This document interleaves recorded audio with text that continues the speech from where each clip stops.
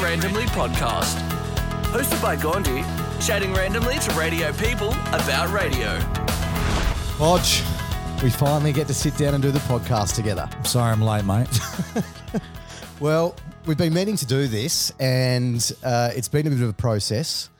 We were meant to do it. We've had this in the works for about a year or so now, more. Well, you dogged me last time. I dogged you last time. You dogged me last time. How did I do that? I came to the Central Coast, had a couple of drinks the night before, fair enough, and maybe I was a little bit rough the next morning, but then you're like, oh, I can't do it. I got a thing on, and I was like, oh, mate. And then I didn't tell you it was my 3-year anniversary in radio. To the day. And I thought this would be the perfect way to spend my radio birthday with the king himself of the Central Coast, the Central Coast. I'll take that. It just didn't happen. But, we're here now. I can't even think of what I had on that day. What did I have on that day? Probably doing your hair. Yeah. It's pretty good hair, isn't it? It's good hair. But then today you were, we almost didn't get here today because on the way to the Central Coast from Port Macquarie, car accident, mate. Yeah, no, that wasn't fun. No, I was driving along and this woman in front, now I wasn't tailgating or anything. She was just, she said she saw an animal and then she slammed on her brakes and I went up the back of her. I had a crap car and the brakes just did not do me any justice. So how far behind her were you? I was ages behind her, but what she did is she took her foot off the accelerator and so the brake lights didn't come on. I started to notice I was gaining, so I went to adjust and then the brakes just went straight on. I was like, oh, shit, here we go. Your car's a write-off, her car's a write-off. I was thinking about it as well because she had a baby in the car and I was like, well, shit. Yeah, it was pretty bad. Once everyone was sort of safe, I was kind of okay. But then I looked at it and I was like, well, my insurance covers any health if anyone's injured, but it doesn't cover the car. How much money do you think you're going to be up for now? Because what kind of car? What kind of car? It was a 2014 Mirage, so I don't know, 10 to 15 maybe. 10 to 15. But it was genuinely pretty shocking. I was like, oh God, the little baby there. And I was like, we were all trying to make sure everyone was okay, particularly the kids. So. And your car? How much is your car? Oh, mate, it costs more to move it than to replace it. So, but you're going to have to get yourself a car, replace her car. So what are you up for, 20,000? I don't know. Haven't even looked into it yet, mate. Happened yesterday. Gosh. Yeah. Well, welcome. Thanks, mate. You need that beer by the sound of things because we are at my place pretty much like when we recorded the Josiah episode of the podcast. It's a Saturday afternoon at mine. So I thought we'd have a cold one while we did this. First off, you've got a lot of stairs here, mate. I know I've made the list. Yeah, you've made the list. You make a comment about the stairs up to your front door and you make a list and there's about at least 20, 30 people that have made that list. Well, no, they're the ones that you can see. There's 1,000 on top of that. So it's 1,000 plus those people. Is that accurate or? It's pretty accurate, yeah. Every single person that comes to our place mentions the stairs. It's not that bad. It's one flight of stairs. It's steep-ish, but I mean, I've been to people's apartments who are, the 6th, maybe 8th floor and they don't even have a lift. Mate, just make a pulley system, get your shopping up a lot quicker. That's all I'm going to say. I have thought about that. But you kind of get used to it. But it's worth it for the view. You like the view? Yeah, I love looking at all those eucalyptus trees blocking the view of what's behind the eucalyptus trees. It's fantastic. Mate, that's water. That's water views if you squint. The Central Coast is literally, the roads feel much more narrow because everything's just high. You've either got a stone wall on one side or just really high trees. I don't like it. Yeah. No. I love it here. It's something about it here that I absolutely love. The beaches are nice, though. It's a good spot. It's a good spot. Yeah. One of your former co-hosts lives here, Rach Hart, who dropped you off here today. And you seem to have kept a pretty close connection with her. I mean, her mum even picked you up last night. She did, from the car accident. And this is going back, you guys worked together, what, 2 years ago? It's about a year and a half ago. So 2018, beginning of 2018, Rach and I took over the breakfast show on here on the Mid-North Coast. Where you are now. Yep. And I don't know, it was a really strange relationship at first because obviously we didn't know each other. And I knew, I think from the demo that we did that she was going to be my co-host. Yeah. It was just a little thing while we were recording, we were just riffing and she just said, fuck, I want some brie. And I was like, let's go and get some food. We'll record this later. And then we just went, let's go get food. And, it was just so a lot of demos I'd done had been a little bit clinical, and there was no real. There was a few that were really good, but I think with Rach, because she was just so sort of no shits given, but still very professional and could hold a story together, I was quite attracted to that, as well as the she was quite spontaneous, which I liked. I like being kept on my toes, and I like a sort of a headstrong person to do a show with, because I know that even if I'm not trying to rile them up the right way to get something out of them, they can come out with some really passionate stuff. And maybe it is a bit raw sometimes, maybe it's a bit rough, but it's always real, and it's always what's that word? Real, raw. Well, I don't know. One of those generic terms that everyone uses. Yeah. I mean, you've already used those two words, real and raw. I don't use any more words. Fair enough. You know what I mean. But she was producing our show at the time. Yeah. Rach was our producer for the Bree and Gawndy show. Is that when it went downhill, when she came over to... who said it went downhill? When did it go downhill? For us or for her? Oh, no, it's all good. No, for her probably. Coming to have to wake up with me every morning. No, well, I think she looked at what we were doing and went, oh, they have all the fun. I want to give that a crack. And went for it and got the job with yourself. Was she your first co-host in the Mid-North Coast? She was my first co-host, full stop. So you just got there and you were looking for someone and Rach came along? Well, no, I was doing – so I landed an afternoons job on what was 2MC, which then became Triple M Mid-North Coast. And after a year and a half of doing that, I was asked if I wanted to take over breakfast on Hit, and I said, well, no. And it was like, well, why? Because I don't want to get up early in the morning. I can wander in at 10 o'clock, 11 o'clock, go on air at 2 p.m. and then just have a good time. And then I'm like, well, now I've got to be regimental and scheduled and do things responsibly. I don't want to do any of that. But I said yes, because at the same time I knew, you kind of got to aim back to breakfast. So where it is. And I thought, I've had a bit of fun. Now I've got to try and get a bit serious. So we get to deliver the content in the morning. I can't imagine you would have been doing much of that in the afternoons. I was doing breakfasty content in the afternoons, and it wasn't sitting well, particularly with that demographic. And I think that's why people like Mike Crowhurst, my general manager, and Yamo were like, well, let's try and find something more suitable for him, a way for him to develop and continue his natural progression in his career. So when the opportunity came up, they asked me to do it. So have you adjusted to the hours? It's, how would you put it? It's like being jet lagged, I reckon. It's kind of, even now, like I'm not used to it now. I'm not a mornings person, never have been. I've spent the better part of 10 years working in hospitality doing like 5, 6 a.m. finishes. So I feel like 3 or 4 years that I've been in the industry, it's still not enough I still hate mornings, but I've just turned it into part of the show. I find I find it really hard to get out of bed, but then once I'm up and about and I'm there, I'm okay. The hardest part is just getting there. Yeah, no, you're right. Especially on cold mornings, you're just like, do you know what? If I just had that VIA unit in bed, I could just do it from here. No bugger would know. Yeah. And then, I'd walk in maybe 9:10, say hello to the boss like nothing's happened. He wouldn't know. Yeah. I could get away with that. Yeah. And I did get away with it. When I was meant to do a stunt, I was meant to lose 10 kilos before the Acras last year, and I didn't quite get there. I got nowhere near there, in fact, and I had to spend a night on Pelican Island, which was very hard to get across to. So I went across low tide, and then the tide was rising, and it was about 2 o'clock in the morning when I was realizing I was going to get stuck there. So I had all this equipment. I was there by myself. I went back to my room and I just thought, I'll do it here, bugger them, and I'll just have a whole load of sound effects. But the sound effects were too tropical and they picked it up straight away. So I nearly died, in fact, because the island's technically split into 2. Yeah. And I wanted to get to the southernmost part because that's where the big beach is, and at high tide it's not covered, and there's all sort of shrubs and trees and stuff in the middle of it. I had no idea that there were that many animals on the island at night. So I'm hearing crunching under my feet. I can't see what's going on. I shine a light down and the whole floor is just glittery, and there's like a million crabs all crawling up my legs. It was like something out of a horror film. So I start running and in the end, I just I bailed, but I had to, like, the tide was nearly going to beat me. No one knew exactly where I was either, so.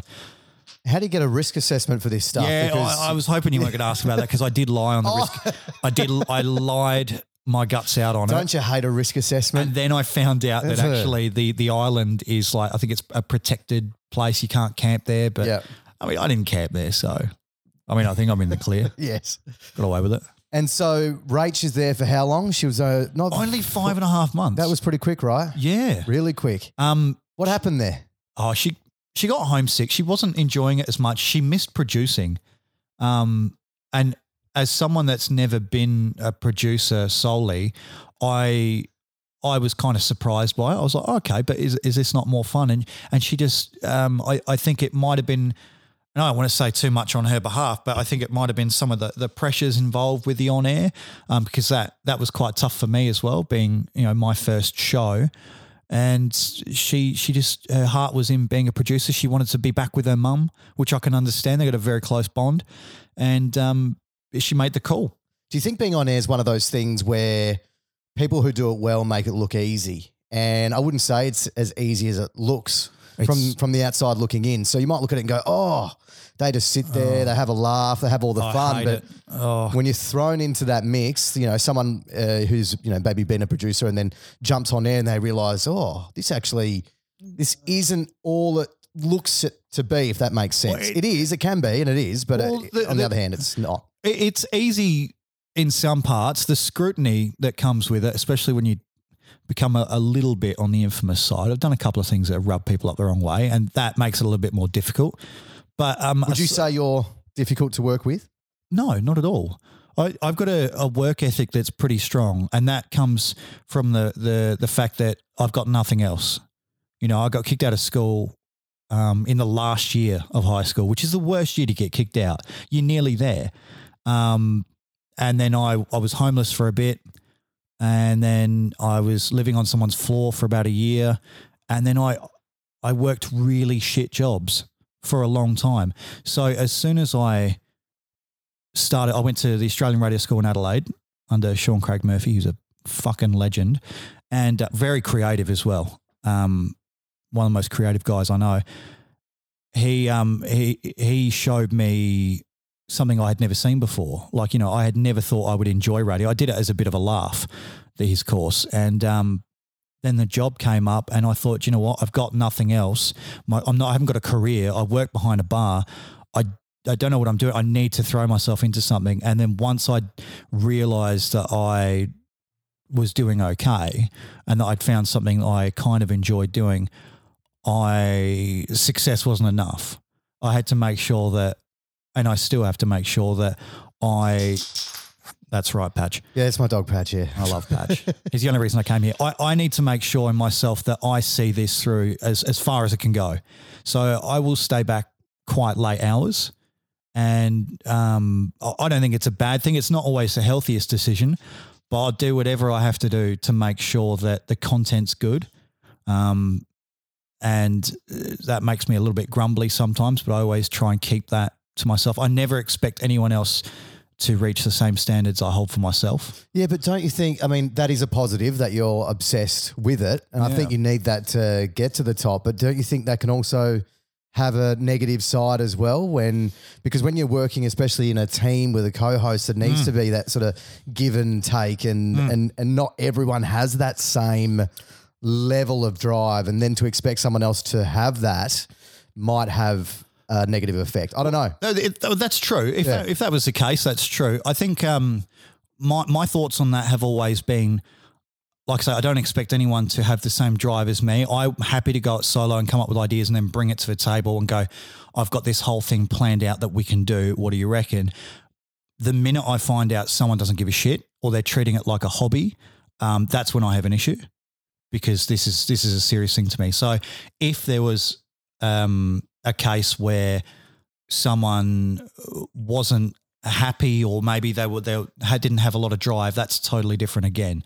Like everyone goes through those low patches, and you got to kind of try and either if you're not having fun, you got to try and find a way to have fun. And I've kind of lived by that as well. The minute I stop having fun, I've got to either try and reassess what's going on and try and find a way to do it. You have your low patches, and you go home and you're a bit sad about it, but I think the day that I decide I'm not having fun, I will give it away.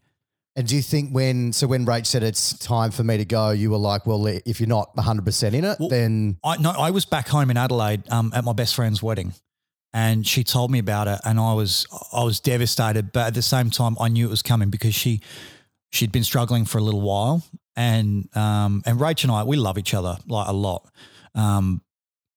And yeah, it was tough because I thought we were doing really, really well. I mean, we got nominated for an ACRA for Best Show, which I thought was really cool, considering it was only the audio we sent was pre-March. So from late January to March that's all the audio we had. So I wasn't disappointed, and I didn't have any bad feelings towards it. I think I was kind of more just worried about her because I knew she was not coping. Yeah.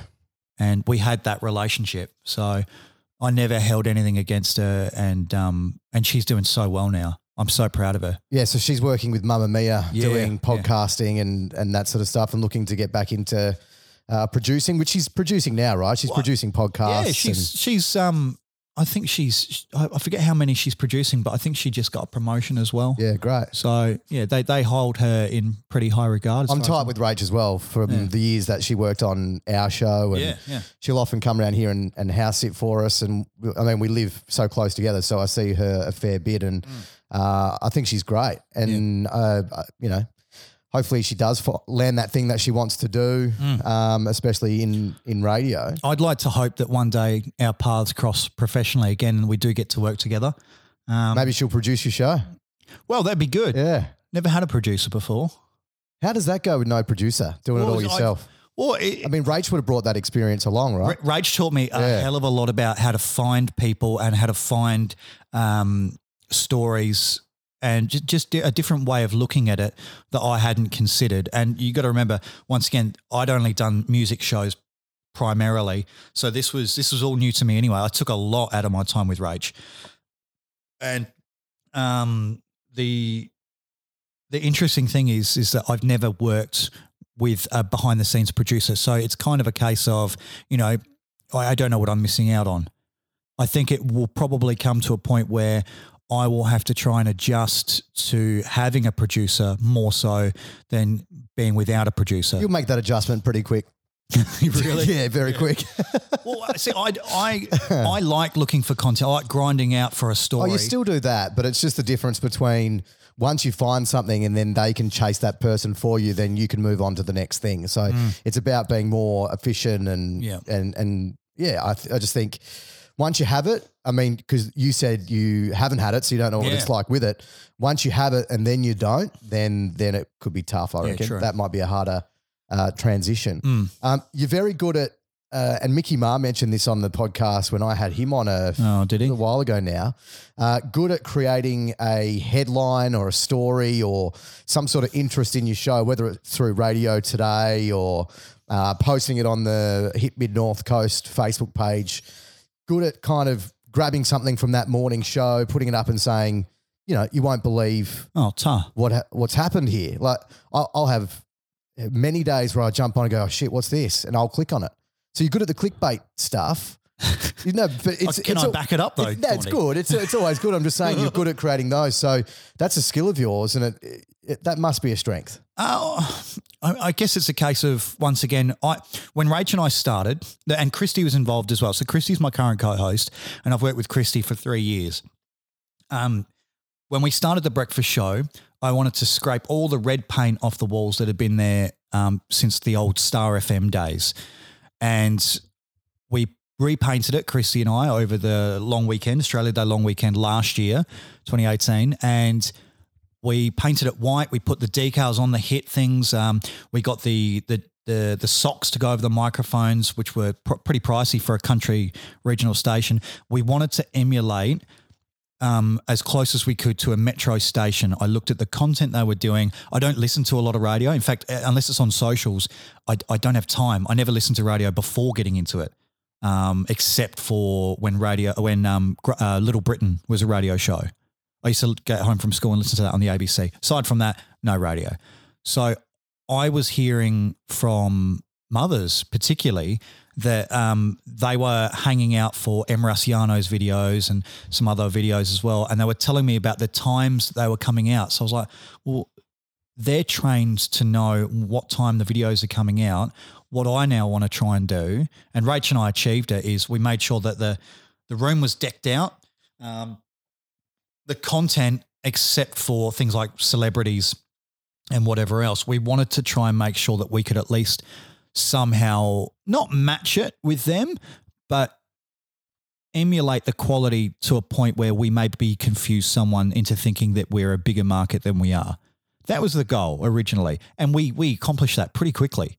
A lot of people were asking, where's the Mid-North Coast? And I was getting things like, we thought you were like at a Newcastle or something, from places that, and so we executed that pretty well. And I think it started from there, and then the hunger sort of set in. It was like, we're onto something. We're doing quite well. We were expecting a lot of backlash early because we were a show taking over from a show that had been around for a few years, and there was none. In fact, we were doing quite well. So I think we got a pretty easy run at the beginning, and that inspired us to get quite hungry for content, but to see where we could go. And to Mike Crowhurst, to his detriment.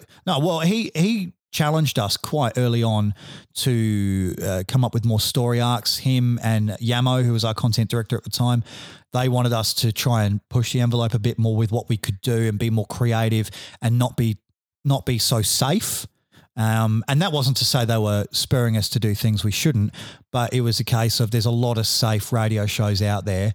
What are we going to do that's different? So the keys were to emulate the style and as far as we could, the quality of the content coming out of Metro, and also to make sure that the content was relatable to the local market, which most of the time it was. There was some things that probably didn't hit home, but you got to learn those early. And continually, even now. And then to make sure that you're doing it in the most unique way possible. So we had to make sure we weren't the same. And I think that was really important. So finding a way to market yourself inside the industry as well as to your listeners was a really important thing, at least for the first 6 months. I think people underestimate as well the time that goes into that, because then you're videoing your breaks. So you've got the cameras set up there as well.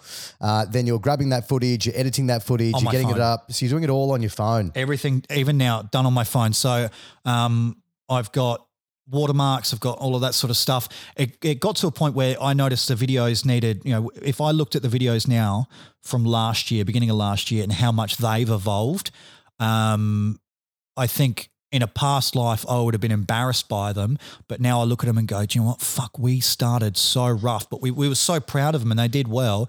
But looking at what we're doing now in comparison a year and a half later, and I mean that as a station as a whole, because obviously people have come and gone, it's something I'm quite proud of, considering how small a market we are. So were you videoing them on your phone as well? So you've got your phone No. Rach found us some old webcams, USB ones, and we just plugged them in. We use an OBS system, and I get people all the time, not just from our network, but from other networks asking, what do you use? How are you doing this? And I would happily tell them, do this. I'd love to see more of it.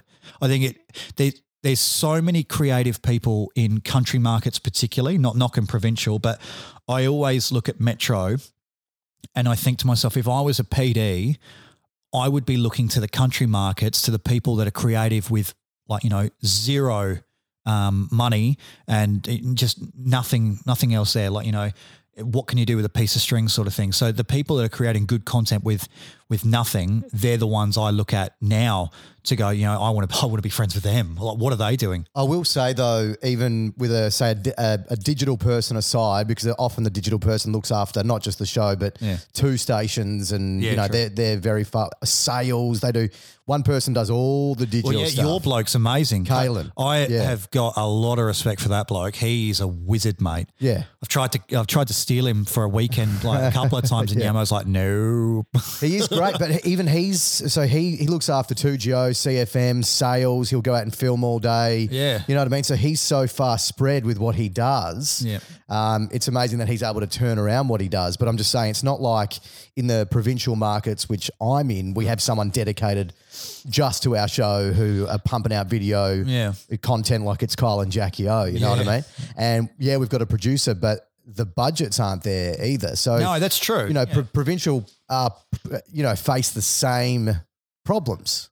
Oh, no, you don't agree? Same or similar? Similar. Let's go similar. I mean, I'm using a 1973 desk at the moment. I could give you, in fact, I've got a list of things that are wrong here with the studio. So going to air sometimes is a bit of a drama. Is that an issue? It's a huge issue. In fact, there's a spot on the desk that I have to hit, a specific spot that'll give us audio out of the right-hand speaker as well as the left, which is what you want. Yeah. So, and I heard Lakey talking about this when he was talking to you. There was like an F12 button that you don't press or something and the whole thing goes up in flames. But it's very much like that. I would give my left nut for a studio that is just done up, and we're getting it eventually. I think we're getting done up next year. But as a workplace, there's a lot of things that I think in country markets where there's not a lot of cash spent on them just yet. I know they're sort of going through them. There's a lot of hurdles just to get the show out. So when those things are on top of the fact that, like, the digital stuff, like I had to fork out for the editing equipment on my phone, don't have any access to anything else unless I want to do it on the down low or pay for my own subscriptions. Like if you make the digital stuff yourself with your own wallet. So I think that's probably why there are some stations that don't do it. How many years are you into your radio career? Nearly 4. But you can't really count the first year. Right. Because I went from Adelaide to Tamworth and, oh God, that is a terrible story. The place was nice. The workplace was not fantastic, and I ended up getting sacked from there. They were looking for a way for ages because I can't even say why, but let's just say, I'd found something that wasn't great, and all of a sudden there was a big target on my back. And what do you mean you found something that wasn't great? Matter. No, it doesn't matter. I mean, something you could use against them. Something that accidentally happened across my desk. It doesn't matter. They're not there anymore anyway. So it's run by a really good bloke now. So Gavin runs it and he's doing a fantastic job. The culture of the place has just it's skyrocketed again, back to where it needs to be. Because particularly 2TM are so well known for the Country Music Festival. They pioneered that. Yep. So when I got there, they had just turned away from the country music side of it and they'd gone to solely a classic hit station. As someone that didn't know much about Tamworth at the time, I thought, oh, that's cool. I don't like country music anyway. And then I realised very quickly how much the locals adored that country music scene. The community radio station suddenly started to take off. They were the go-to place, and that was quite embarrassing. I'd get shouted at in the streets as though it was my decision because the show pretty much changed when I got there. So it was a really hard thing to take, having the local community, nothing to do with your performance, but the fact that the music had changed. As someone that had never been in radio, I was like, it's country music. Get over it. It's shit. Anyway, I like it now. Well, some of it. My younger sister lived in Tamworth and I went and visited and absolutely hated the joint. Yeah. I couldn't live there. I couldn't bring myself. I haven't even been back. It's tough. It is tough. But it's tough. The people, some of the people there were really, really nice, and I still talk to a lot of them. But yeah, it was a tough first gig, and it wasn't a breakfast show. I went there thinking I was top shit. I know you probably think I think that now. I don't. I really don't. I've changed quite a lot. But you go there as, those people you see at the pub and they go, oh, you're on radio. Oh, me and the boys get together and we got mad banter. We could do a podcast, mate. I don't know what accent that is. Yep. It's kind of amalgamation of all of them. And then I think I didn't go in with that exactly, but I went in thinking I can talk, and it wasn't enough. So it was a learning curve having my first ever content director, Kirsty, in Tamworth. So she rocked up not long after me, and I don't think management really understood what a content director did because she was at odds with them as well. But she taught me so much and got me ready for Port. See, but what I was going to say is the 4 years into your radio career, I spent 3 years in Esperance in WA when I first got into it. Yeah, right. And it's doing all these things that you're doing now, getting your own equipment, videoing your own stuff and do all that stuff. That's all stuff, I was making ads for the radio station. This is back before digital kind of went big, but I was making ads for the station. I get my own sound effects, do all this during the day. And but I think it's great because when you eventually work your way like everyone is trying to do, it's all these skills that you've built up the appreciation you've got once you get to a point where you don't have to do that stuff anymore. I know it's weird to say this, but I've thought about my future.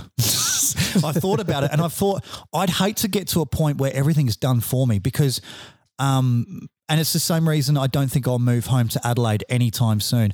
I don't want to lose the hunger. And I think if I start getting it too easy and I start having things done for me and the show gets too easy, I will not be as dedicated. If I go home to Adelaide and I have everything, I have all my old friends back and I've got the dream job and whatever else, it's going to get boring. I need to be away from home. I need to be doing things that are out of my comfort zone. I need to be doing ads and having my time taken up with menial tasks I don't want to do.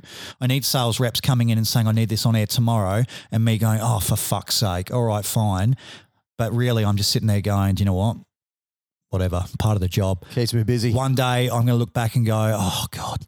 And I get so many Metro people that I've got a few that mentor me sort of unofficially, and they just go, mate, you will never have as much fun as you do right now in regionals. And they're right. I've got so much power over what I want to do, as arrogant as that might sound, the ability to have the power over your show is an amazing thing, and I don't really want to lose that. Chrissy and I at the moment are doing awesome things. I think I'm probably the happiest I've ever been right now because we're doing what we want to do and we know each other so well. We know where we want to take it. And I think once you start that precedent, you can go on from there and people kind of, it's like when you get picked up in Metro and you haven't quite got a name for yourself or whatever. I know of people that have had to change their names and their brands and whatever else.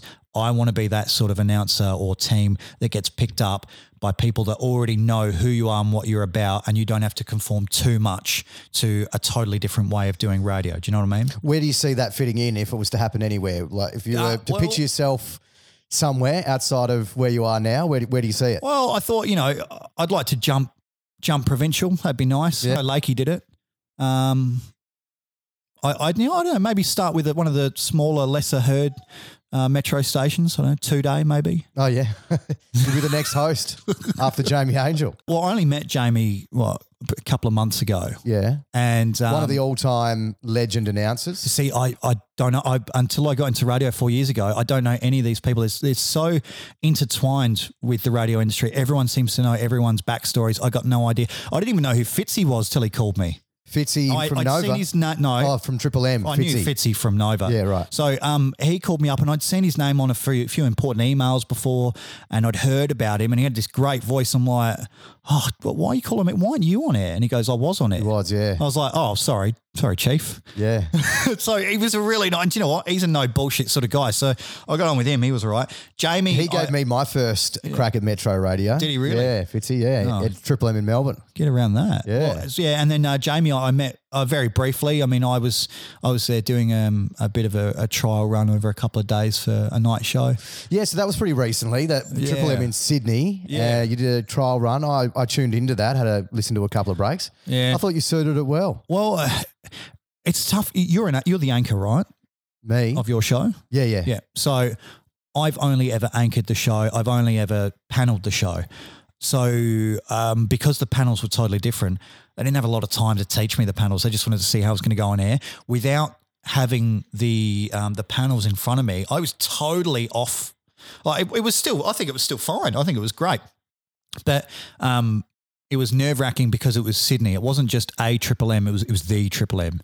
3 and a bit years into radio, I shouldn't even be there. Like in my mind, I'm like, this is the greatest thing ever. This is Triple M. So I don't think there's any given timeline though. No, there's not. And if you're meant to be there, you're meant to be there. You're asked to be there. And I like to think that I'll be 31 at the end of the year. I started in radio about 26, which a few people... a late start. Well, see, I don't know if it is. I used to think so. I don't think it is. There's a lot of younger announcers that I don't think have done well with the small town fame, and, sometimes they can get sort of... pushed out of the industry because they're just not coping. And I think I came into it the right amount of life experience, for want of a better phrase, and life experience is shit life experience. It's not like traveling the world because you're super rich. I think I came into it at the right time for me, and I seem to have done okay. Oh, you're doing great. Yeah, I mean, I didn't get the shot.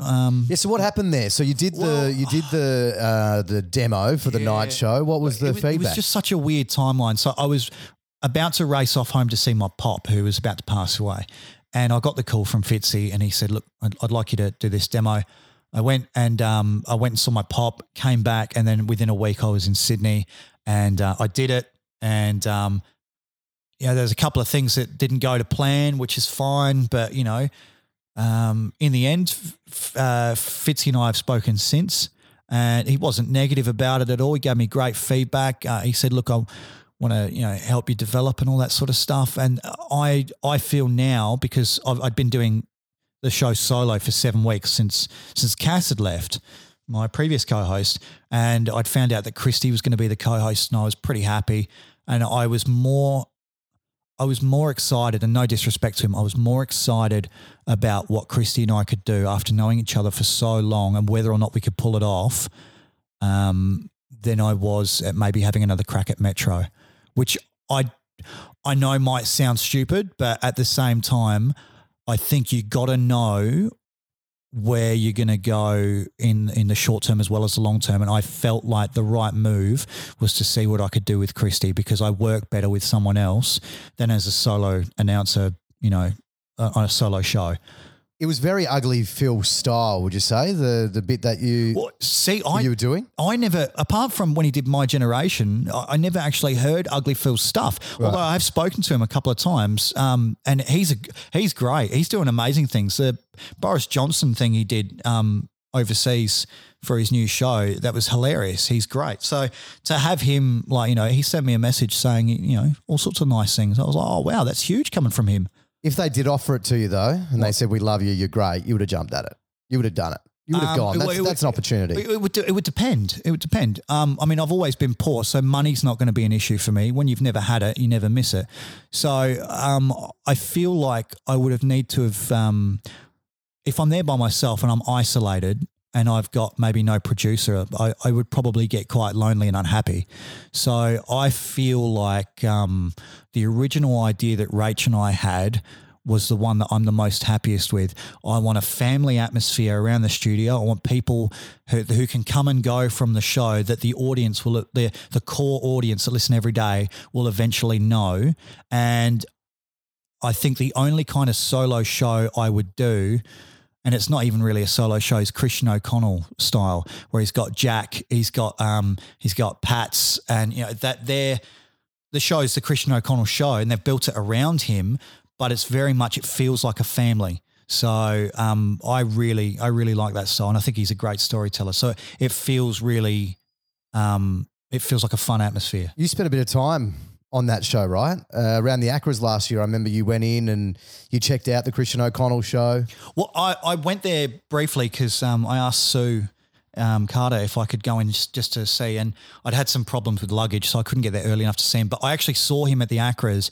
You remember the state I was in after we didn't win the Best On Air team? You were pretty devastated. The only reason we were devastated is because a friend of ours had said that they'd heard inside information that we'd won it already. So the beginning of the night, we were like, well, there's the surprise gone. So it was a real surprise when we didn't win it. Yeah. And then I remember you came over and you kind of put your arm around me and Rach, and you're like, mate, it's all good, it's all good. And I was feeling pretty dead. It was nice to have a big cuddle from, the big brother Anytime. sort of thing. Yeah. But then I went round to see Christian O'Connell just to sort of say goodbye to him. And he did the same thing. He put his arm around me with his glass of wine in his hand and he said something I'll never forget. He just said, "Commiserations, Bodge. These don't mean a thing, mate. Don't let this mean anything." He goes, "Never expect this industry to be fair to you because it'll break your heart every time." And as deep as that sounded, like it made everything all better. Like he's a hero of mine, like absolutely hero. I don't follow a lot of radio, but I have known about him for a long time. When I found out he was coming to the country, I was so excited. I was like, this guy is going to just dominate. And I still think he will. I think that show's building and I think it's going to be, I think it'd be sorely missed if it stopped. Have you been nominated this year? No, I haven't. Neither. But it's all good. No, do you know what? I was upset about it, but at the same time, I was back home visiting Pop in the couple of weeks before the deadline, and I just didn't get the audio away quick enough. And I think Cass sent something off. I'm not totally sure. I'm pretty sure she did. But we didn't get nominated. But it was nice to see some people from last year that didn't get nominated who were devastated about it, who are now nominated this year. And I think, that's fair. We were nominated last year. We got to go. We got to have free drinks and whatever else.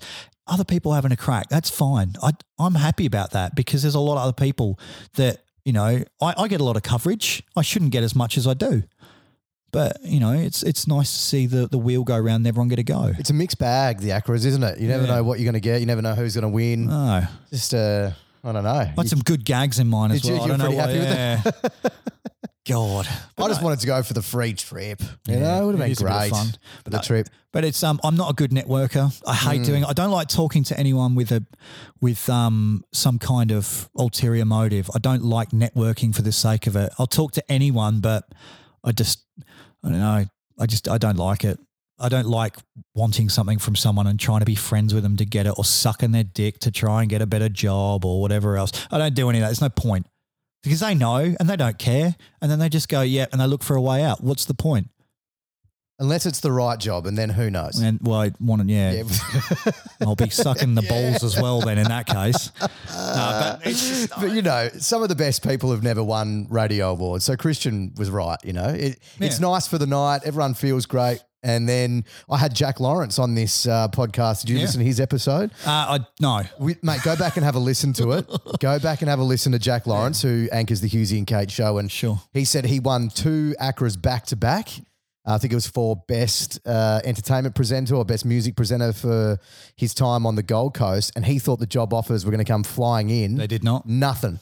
Right. Not a single thing off the back of the Acra Awards. So, it's one of those things that it feels great, looks really good on the resume, but it doesn't mean it's going to make or break your career, really. I just feel like if I was to get arrested for something, I'd go from being, Jason Bodger, a radio announcer, blah, blah, blah, arrested for whatever, indecent exposure or something, to Acra Award winner Jason Bodger, arrested for indecent exposure. You don't need that level of pressure. Well, it's like when I had that pop at Alan Jones last year and then Steven Senatiempo had a pop at me and I was like, oh, here we go.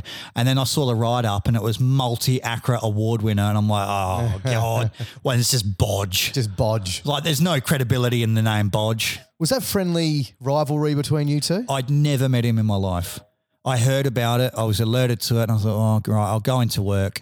Had to listen to it and I thought, okay, well, here's where I'll have a pop. I'll do this. And then we spoke at the Acras. I mean, it was all good. I think it was a bit of fun in the end. However serious he might have taken it, I don't know. But for anyone that missed it, just very quick recap. Okay, so Alan Jones said some horrible things on air to the CEO of the Opera House in regards to, the betting information on the sales of the Opera House, being plastered on there via projector. So I heard about it, and once again, I'd never really listened to Alan Jones. Everyone knows who he is. And then I thought, that's no good. And I saw people making light of it and putting their own pictures on there on socials. And then I thought, well, I'll go another way, and I'll see if I can have a pop at the big dog and see what happens, because I'd had a bit of luck with people responding. You never realise how small the industry is until you've annoyed someone much bigger than you. So I thought I'll have a go. And then the Chaser did one much, much better by plastering his number all over the Opera House. But then I hooked a different fish. I got Stephen, who had a crack at me on his national show. National regional show. Somehow he got more coverage with my reply on my little show. So no, it's great to get a bit of coverage any way you can get it, you know.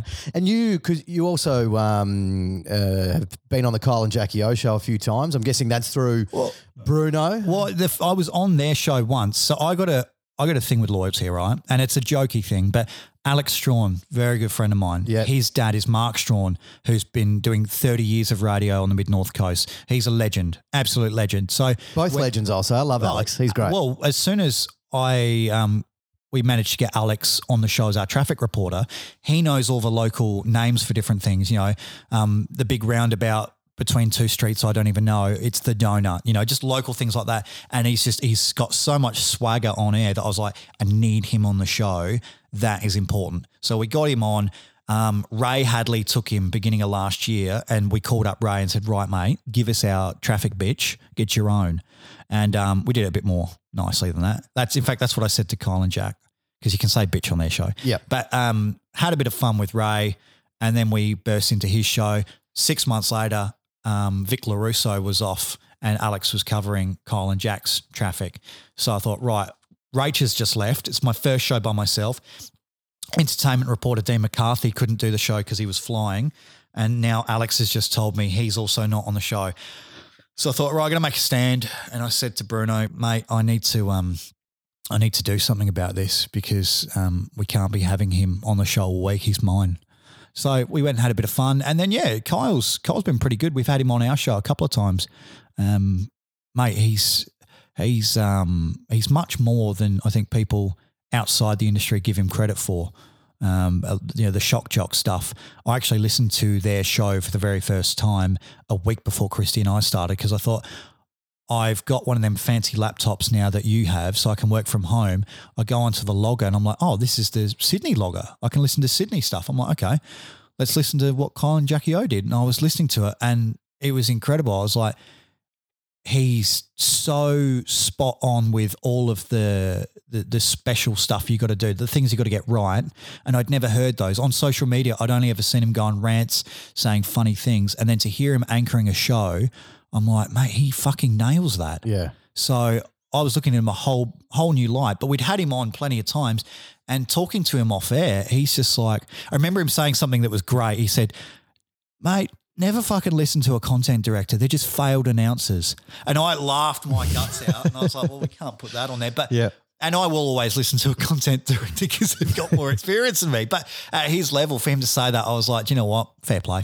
He's very personable, though. I've only met him a couple of times, but, and a lot of people do say this for what he is on air, off the air. Totally different. Just super nice. Yeah, he's got a lot of time for the smaller stations as well. Yeah. And a few people have said that. So it's good to know that, there's a heart under there, under all that cholesterol. Would you say you base your style on him in a small way? Is it like ruffling a few feathers? There's been a lot of talk about that. I copped a nickname Regional Kyle for a little bit, and I didn't like that because while I appreciate him and what he does, I'm totally different to him. What I do now is literally what I was like behind the bar.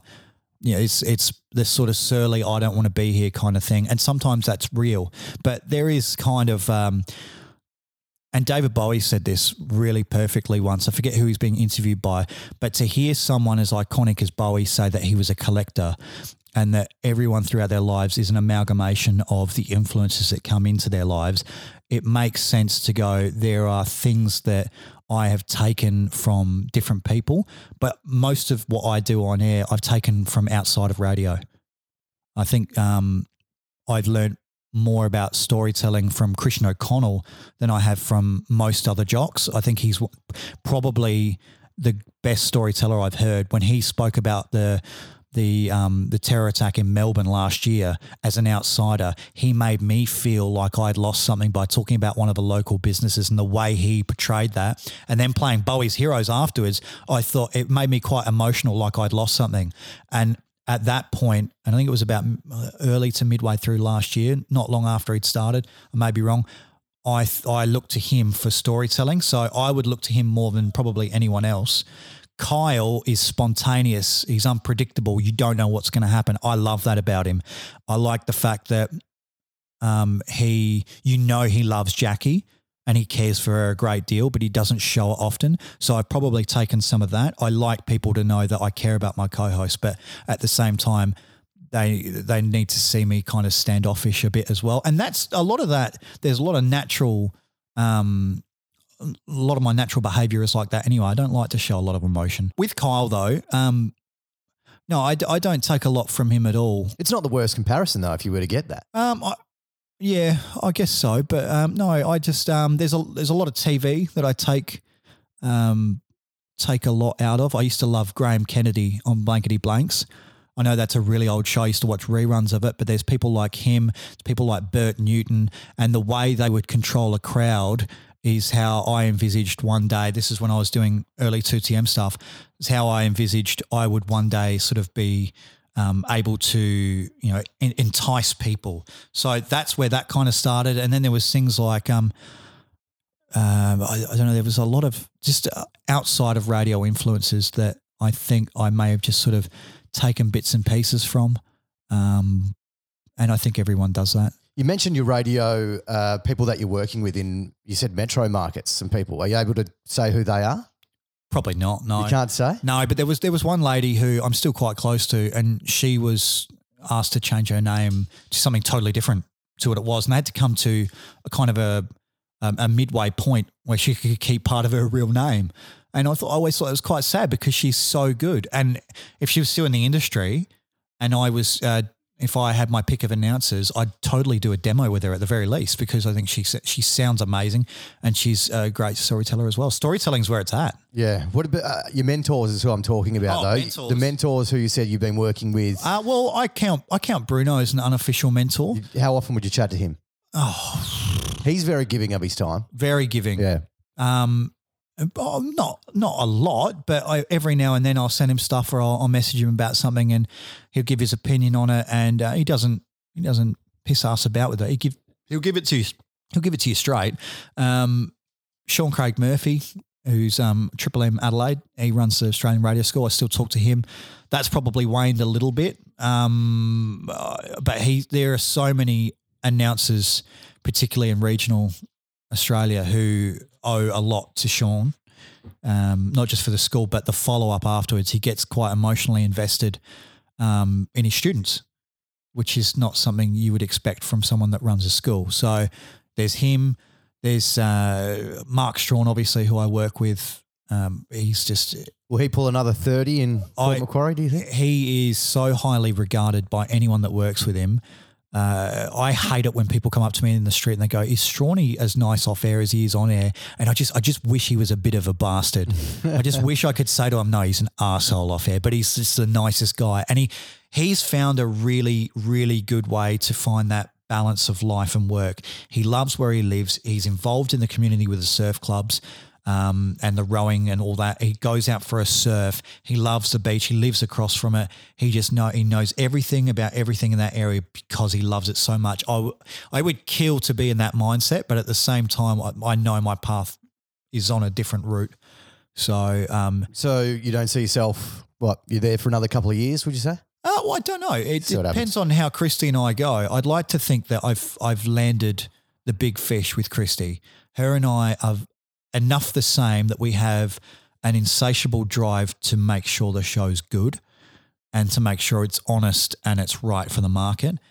But we're also hardworking enough to know that if we have spats at each other, it takes no time for us to hug and make up, and we get along so well. Yeah. So I feel now that I'm probably at the happiest I've been in radio. I know it's only a few weeks into our show and it's a honeymoon period, and we've said to each other we know we're going to have dramas along the way, but I feel that we've got so much history, including painting that studio and working so hard to make it work, that the drive is the same, the work ethic, and the desire to be just the best.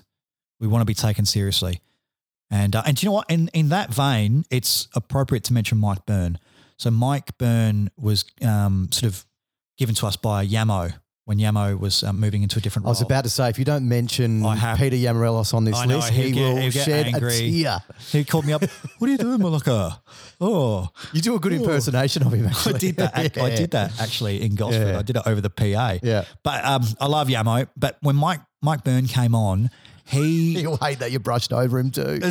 he always wants to shout out on his podcast, and for whatever reason never gets it. He got one. All right, I want to talk about Mike because he has just come off the back of a recent survey with Newcastle going up. Yeah. He's done amazing work. I don't know a single person that doesn't like him, and he's not just creative, but he's quite. And you would expect this with a content director to have their own unique personality when it comes to being a content director. He gave me so many other points to think about with one talk break of how it could have gone that now in the 5 or 6 months I've worked with him, I've evolved again in how I look at different content. So I think the people you meet along the way that have a positive or even an unknown later effect on your career are just so important. And he's done so much. He's done so much for Newcastle. So to see him go recently was very sad for me. Yeah, in fact, I swore quite a lot when he was on the phone. I thought he was geeing me up. He's very good at the deadpan jokes. Yeah. So it was quite an emotional time. And both his stations went up. He'll land on his feet for sure. Oh God, yeah. Yeah, I sent him a message. I said, you'll land on your feet. No worries, of course. Not that he needs to hear it from me, but he just will. Yeah. Good people always do. And radio's so I don't want to use this term, but it's so incestual that you can move from network to network, and as long as you're sort of moving on the right terms, I don't think that you can slut yourself around a little bit. Yeah, go and have a slut, Mike. Come on, mate. You want to have a little slut. Who knows where he might end up next and be like, whoa. Well, Bodge. He's got a lot of people who are thankful for him. It'll happen. I've never worked directly with Mike, but I remember when I got the job on the Central Coast, Newcastle was up for grabs as well. Yeah, right. And I demoed for both, but I really wanted the Central Coast because my sister lives here and it's closer to Sydney. So for me, this just appealed more to me. But Mike was great in that when all the demos went down, and when I got this, he was just one of those guys that gave you a lot of time and said, man, the demos were awesome. I think Nick Gill ended up getting that job. He's very creative, that bloke. Very musical. Yeah, Nick Gill. Yeah, and he played for the Crows. So legend. Your team. Obviously. How many games did he play? Doesn't matter. It was like a Fitzy situation, wasn't it? Fitzy played a lot less, I think. A lot less, did he? Yeah. Okay. Yeah. I actually remember Nick Gill playing for the Crows. I don't have any recollection of Fitzy doing it. Fitzy kicked 5 on debut, Don't mate. care. And you have to listen for that. Don't care. Was that with the Crows or was that with the Swans? No. Fitzy did that. Don't know. Don't know. Don't even Mate, recall. Fitzy's one of the great Adelaide blokes. Yeah. So I Doesn't mean I've not met him. I thought you guys would be on the same page. I'd like to, though. I'd like to, just stand next to him, see how tall he is. Well, when you mentioned that you work with some people in metro markets, I thought Fitzy might be one of them because he's a proud Adelaide guy. So are you. Now, like I say, I haven't really networked too much. The people I've met have kind of come to me to just say hello, and I kind of got lucky with a lot of that. So I'd like to meet a few more people, but yeah, at the moment I'm kind of just we're getting some good interviews. We're getting a lot of content happening that I think is quite high quality for our level.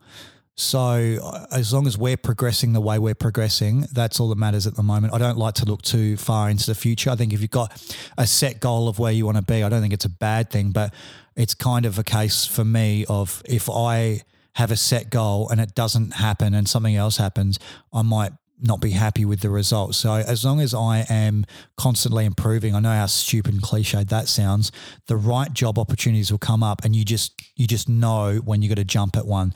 And if it comes off, it comes off. If it doesn't, that's fine. I'm content where I am. It's going to take something very special to lure, Chrissy and I away from Port. And I'd like to get to a place where those kind of offers are coming in. If you're in your, say next year, 12 months, 18 months, 2 years or whatever, and Christy decides it's not for her, and then you're looking at your fourth co-host. Yeah, well, what happens there? Well, there's a lot of talk about that. Oh, Bodge is unlucky. He's had 2 co-hosts leave. I think it's that market size, man. People come there, and if you're not from there, it's tough. Exactly. Rach found it tough. Yep. Cass, she went back to Brisbane for family reasons, right? But did she find Port Macquarie tough? Because it's isolating being there for some people. She integrated quite well with the local footy team. She played for the Port Magpies, and and she did some other stuff with some of the locals. She made friends with the local news girl as well. So, but she was going back home every now and then. I mean, if you can, why wouldn't you? Like if Adelaide was closer, I'd probably do the same thing. But you're right, it is that sweet spot where if you're not from the area, it's very easy to get homesick. It was Cass's first on-air role. I think from where she started to where she finished, she got nominated for Best Newcomer, which I thought was amazing. Like she's was 8 or 9 months into the job, and I think it was just a really nice way to kind of send her off almost. Not like we've sent her off with that, but, for the industry to... Is she back in Brisbane doing radio, Cass, do you know? Or? No, not at the moment, but the door would always be open back to SCA if she wanted to come back, I dare say. So, but then it sounds like it's worked out for the best though, because you've known Christy for so long, you've got that background. And no disrespect to Rachel Cass, but Christy and I are 2 sides of the same coin, and we always have been. We will fight with each other, but it's never personal, and we both know the rules of engagement between us. And I think, and that's very important with a lot of show Bibles, the rules of engagement of how you go about it. Chrissy and I have known each other long enough that we've already had the good and the bad, and we've just got so much respect for each other. And it all comes down to work ethic and wanting to do good. So like I said earlier, if someone's got they're not happy or they're just not inspired or whatever, that's one thing. As soon as someone doesn't care, then you've got to try and find a way to work through that and bring them back. If they're treating it like a hobby and they're leaving early or they're not doing anything, then that's an issue. The likelihood is that, a job will probably come for one and not the other. Being in this market size that you're in, that often happens too. How often does it happen? I'm not saying it won't happen at all. It's just likelihood. That is going to be a really tough situation because at the moment I'm really enjoying it with Christy. If that continues, and I think it will, I want us to move up as a duo. Everyone thinks she brings out the nice side of me. Yeah, maybe she does, but she will turn on you, the listener, like you wouldn't believe. She will come out with something so cheeky that I will not know what to say. So she's absolutely Craig Bruce actually said that she was like a young Jackie O. I hope he doesn't deny that because I remember him saying that. Last year, he saw a video of her. We were talking about Dry July, and I was ragging on it, saying, "Oh, give me money for not drinking for a month. Easy. Give me something hard to do." And then she said, "Right, well, no sexual stimulation at all." And I'm like, "Oh, steady on, chief." She's like, "No, not even by yourself for a whole month." I'm like, "All right, yeah, okay, don't even." She's like, "So you can't have a." I'm like, "No, come on." And she had me on my toes. I didn't know where it was going. Did you have a crack at it? I did. How long did you last? Half hour after the show finished. But this year I went 15 days, which was fantastic. Well done, mate. A lot of cold showers. Yeah. So, well done. We're on water shortage at the moment, but that's not just down to me. Yes. But the fact that she can be spontaneous on occasions, but has the ability to rein me in, I don't mind saying it. It's not like I go over the top, but she knows when to let me go and to sort of to drag me back to reality, so to speak. Being a Port Macquarie girl, though, she's keen to. Yeah, you might have the opposite effect where you leave and then she gets homesick for home and wants to go back and live on the mid-north coast. It could happen. I mean, she's just built a house with her partner Michael, who I'm mates with as well. Yeah. He runs a successful business there, and they're very happy. They're known around town, so they go forward driving with their club. So she's got a really good work-life balance. I don't want to mess with it, but at the same time, I know that she, at the moment, would love to see if she could go the distance. So that's her path. And regardless of her decision in the future, if we have a good time now and we build something quite special, I'd love to see it go further. And I've already had people say that they're watching it with interest. So what her decisions in the future are totally up to her. And I would never hold anything against her if she said, look, I don't want to move. and it cost me a job, I would be disappointed. But at the same time, that's her call, man. That's her life. She's further along with her, relationship and her, adulting, if you like. So if she wanted to stay in her hometown, why the hell not? She could stay on hit for as long as she wanted and just be the queen of the mid-north coast. If that's what she wanted to do. You'd never consider that? No, I want to make money. But you said you'd never miss money because you've never had money. But one day I'd like to make money. I heard Kyle makes 45 grand a show or something rubbish like that. So I'd love that. I'd love to. The car accident I was in yesterday, I'm up for about 10 to 15 grand, which is not fantastic. But I'd love for that not to be an issue. If anyone would like to donate to Bodge, feel free to reach out to either one of us. I'll put you in touch. Yeah, thanks, mate. To the Bodge Foundation to pay for this written-off car. Yeah. For the lady. It was a shit Astra anyway. Yeah. I'm talking about her car, not your piece of shit. Oh, yeah. No, her car's more expensive than that. It's going to take a lot to fill. To pay off. Well, here's the thing, mate. You've said it a couple of times on the podcast, and I think it's the main thing is that you're happiest you've ever been right now. Yes. Doing what you're doing. So try and capture that and do with it as you will. I think when you're not waiting for the weekend, and there've been times where I'm just hanging out for the last Friday show so I can just have a couple of days off. I'm at the point now where the weekend comes and I'm like, what do you want to do over the weekend for Monday? Do you want to go out anywhere? And she's much the same as I am, Christy, where she'll go, we're going to, as we record this tomorrow, there's a lion cub's first birthday at the local zoo. I remember when the lion, was born. So this is a big deal for us just to go and just to see it. There's a baby dingo pup I want to go and pat. I love animals, so I'm going to go to the zoo. Mate, get involved, get amongst it. People think I'm a grumpy piece of shit. I'm not. Give me an animal and I'll sit there and I'll pat it for hours and just sit in the quiet. I will say Patch has taken to you like no one else that has been around here. He's been all over you today. He's a thing of beauty. He is, isn't he? He's bloody great, Instagram Patch. famous as well. I get a lot of people asking me about Patch. Yeah. Has he got his own Instagram account? We tried that, but I couldn't keep up with it. I barely keep up with posts of my own shit, let alone... All that Gawnfluencing? All the Gawnfluencing, mate, you need to keep people in the loop with that. What number are you in Central Coast? 71st most influential person on the Central Coast. How are there 70 other people on the I didn't do the Coast? List, but all I'm saying is... Who was number one? I can't remember. Doesn't matter. It doesn't matter. Only 71st matters. Yeah. I love that because 71st is such a joke number, is that you're the 71st most influential person on the coast. If your breakfast show's number one, and it is at the moment, to have the number one show, you should be up in the top 10, pal. I did think it was ridiculous, but who am I to say? Disgusting. know? Recount. If they did it again this year, Bureaucracy, mate. would at least make the 60s. A few cheeky pineapples have gone in pockets of important people. You know it. Yeah. Man, thanks for popping around, being on the podcast. Sorry it took so long. It's a year in the making. I know. And it's been worth the wait. You're better than Craig Bruce, by the way, I hear. That's not my opinion. I'm just saying that more people, from what I understand, listen to the radio randomly than Game Changers. I don't know if it's because it's finished now, but currently more people are listening to your podcast. Mate, I will take that. Do you reckon Craig tunes in? I think he does. He does, yeah. I can't speak for when it was going. You might have lagged behind him just a little bit, but I think but not now. You're definitely the most listened to. And shout out to Craig Bruce for listening to the number one radio podcast in the game. Yeah, give us a call, Craig. I miss you. Are you tight with him? We talked a couple of times. Mate. It was probably too much work for him. Great to hang out with you. Thanks, bud. The Radio Randomly Podcast. Hosted by Gawndy, chatting randomly to radio people about radio.